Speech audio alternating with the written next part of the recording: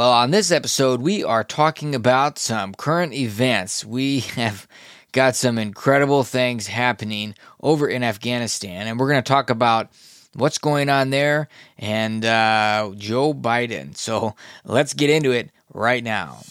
Hey, this is Ryan S. Howard. Thanks for tuning into my podcast. I call it Your Faith at Work because we want to get your faith out of the church and into the world. We want our faith to be active, and I'm here to help you get unstuck and fulfill all the God-given potential that you were created with.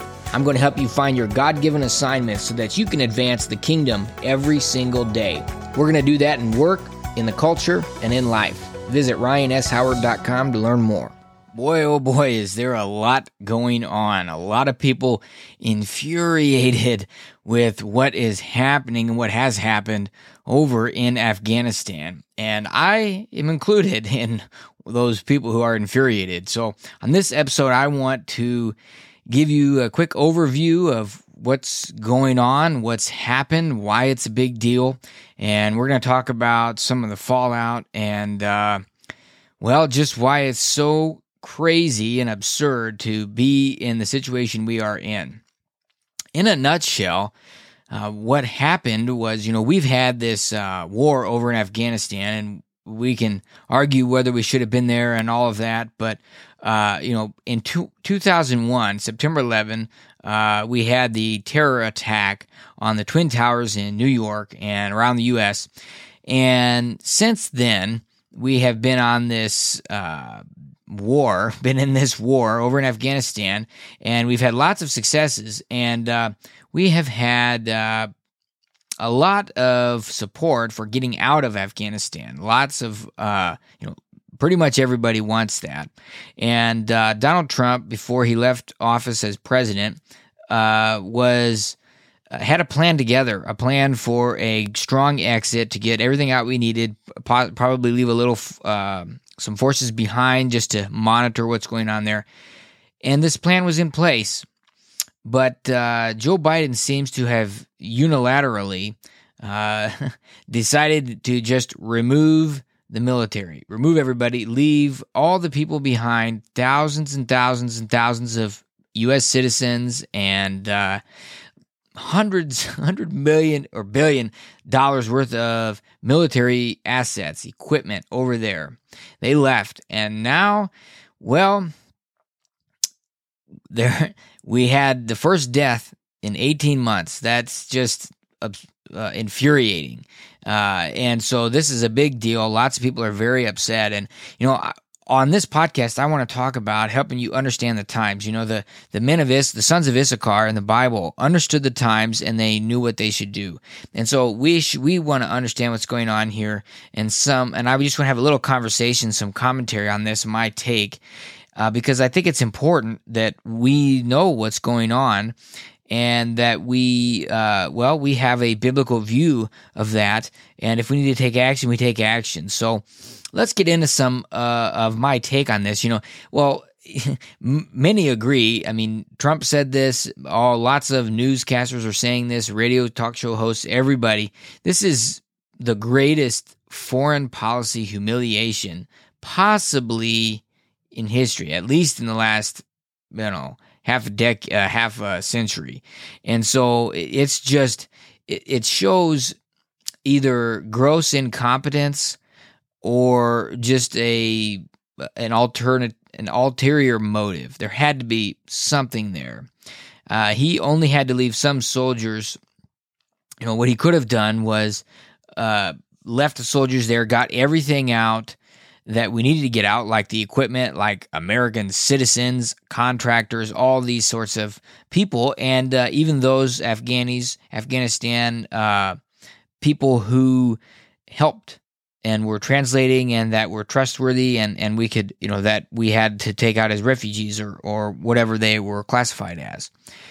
And then if we wanted to get rid of, we could have bombed the bases, we could have bombed the equipment, we could have destroyed all the stuff so there'd be no technology left behind and all of that.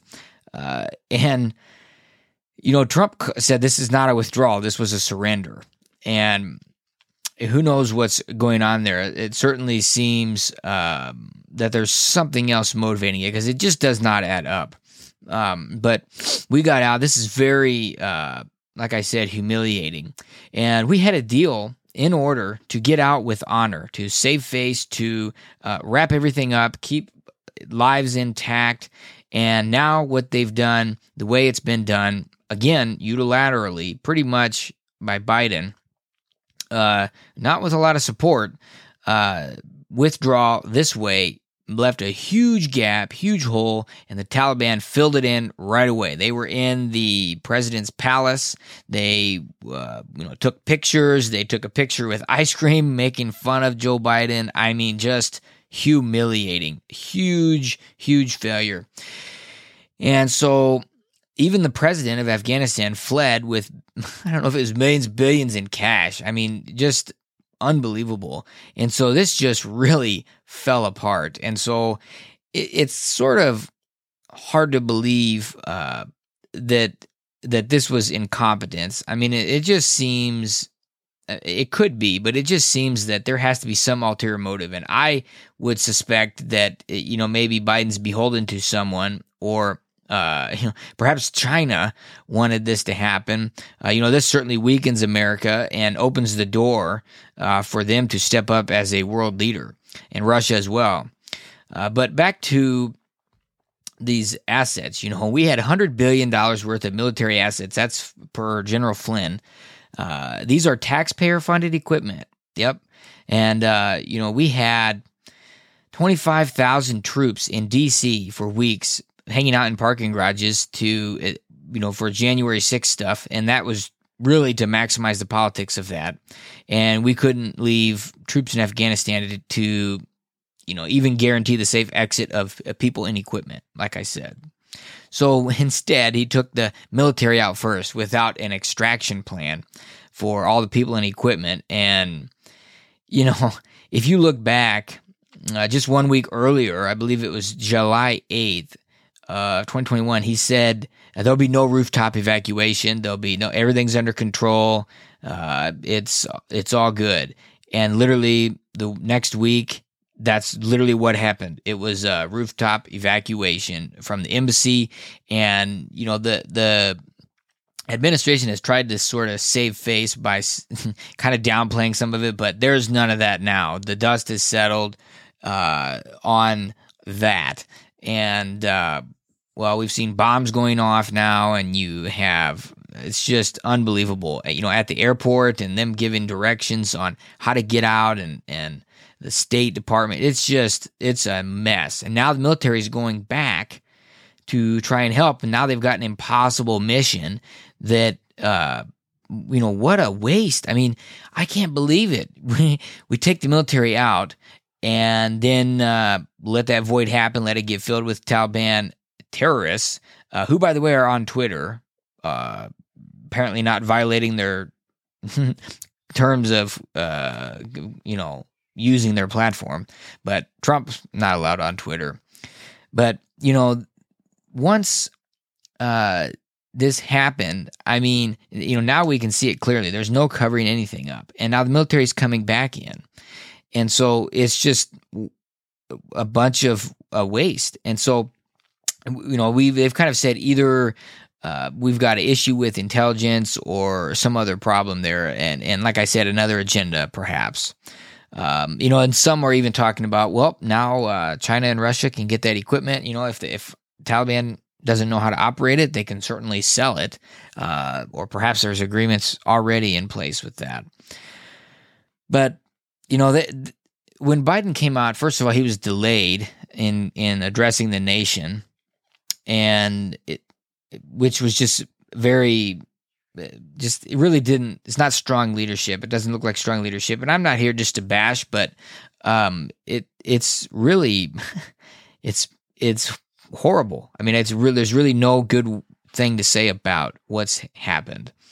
And when he came out, he just gave excuses. I mean, he didn't need to give excuses. He basically blamed Trump and the Afghans. Literally, I mean, that is it. If you watch the speech, blaming Trump, blaming Afghans, taking no responsibility. He should have talked about what's happening in the future, why his plan for the cabal for the airport, what's going to happen, what we should expect, why Americans should feel safe, why we shouldn't feel like there's going to be another 9/11, why we should feel safe that our people are going to get out of there.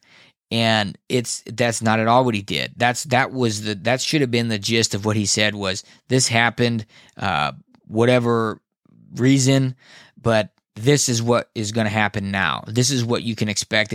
That's what a leader should have done. It should have inspired hope, should have given us direction on what's going to happen, but none of that. Just came out and kind of threw the blame game out there with Trump and the Afghans. So, this is sort of infuriating, and many people not paying attention, and I haven't until, the last, 10 years or so. But Biden's been wrong on every single foreign policy in his almost 50 years of government. He's been on the wrong side. And now, can our allies trust the U.S.? Did they know what was going to happen? I mean, leaving thousands of people behind. And now, we talk about women's rights and just within the limits of Islam. That's a whole nother topic. But that's what they said. They said, women's rights within the limits of Islam. Well, if you know anything about that, that means no rights. I mean, that I heard one guy compare, I think Rob Carson from the Newsmax daily podcast, he said that's like Hitler honoring the rights of the Jews under the Hitler policy. It's like there's no rights. So this, like I said, maybe the worst foreign policy blunder in history. And then the fact that the White House came out and even said, well, we have the assurance of the Taliban that everyone will get safely to the airport. I mean, to even say that is just absurd. To even, we're going to make an agreement and they're going to, no. The only way to negotiate with him is like Trump did, which is with force, a show of force. They do not want a peaceful agreement. Their goal is to take over everything. It's not going to happen. They're not going to honor their word there. Right now, what they ended up with right afterward was possibly one of the worst hostage situations that's ever happened. I think they said it was 6,000 to 10,000 citizens there, non-military. So, and apparently there was a June recommendation back from about evacuating Afghanistan from the Pentagon, and that was ignored. So just a very sad thing to have happen. Many people are distraught because of the 20 years that seems to have been wasted and the lives that have been lost. And again, we can have another conversation about whether we should have even been there, but certainly we needed to get out, and there is a way to do it.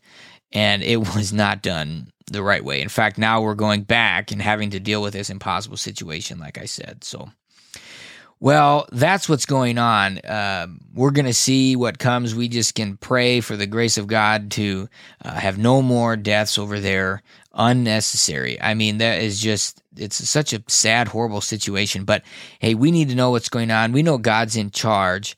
And so what should we do? Well, we need to make sure we have the right leaders in office. I mean, this should have never happened. And we can talk about election integrity and all of that. Again, another topic. Whether he's even the rightful person to be in office. Many of us say no, but, there's a lot more to come on that. And so let's be praying. Let's be believing God for good things. Let's stay positive and be praying for the families of those who are really in the midst of this. And, we are also seeing this glimmer of hope because Christians are emboldened. Christians throughout the world are emboldened and stepping up. And I was talking to a guy today that they have a global ministry, and they are teaching about suffering, because here in America, suffering is not the same as over in Afghanistan for Christians or Pakistan or different parts of Africa. I mean, it's just clearly not the same. But the gospel will go forward. The Afghan Christians are committed to spreading the gospel. And there's a lot of people that need hope right now. I mean, everybody needs hope. Everybody needs the truth. But right now, times like this is really highlighted. What is your hope really in? What are you really relying on? And now's the time to double down, relying on Christ, sharing Him, sharing God, sharing Christ and what He did for people to die for them so that they could have a relationship with God, be renewed, be filled with the Holy Spirit, and enjoy eternity starting now in this life with God. So that brings us to the close. We want to make sure we understand the times, and we don't need to be obsessed with it, but we want to know what's going on so that we can be informed, we can be praying, and we can be believing God for good things, and we can be reaching out and supporting and knowing what we should do because we understand the times and we have that relationship with God through the Holy Spirit. All right, well, thank you so much for joining. God bless you, and we'll see you in the next episode. If you enjoyed this podcast, be sure to subscribe, and you can help spread the word by giving us a 5-star review and sharing it with your friends. Visit RyanSHoward.com to learn more about how you can advance God's kingdom every day.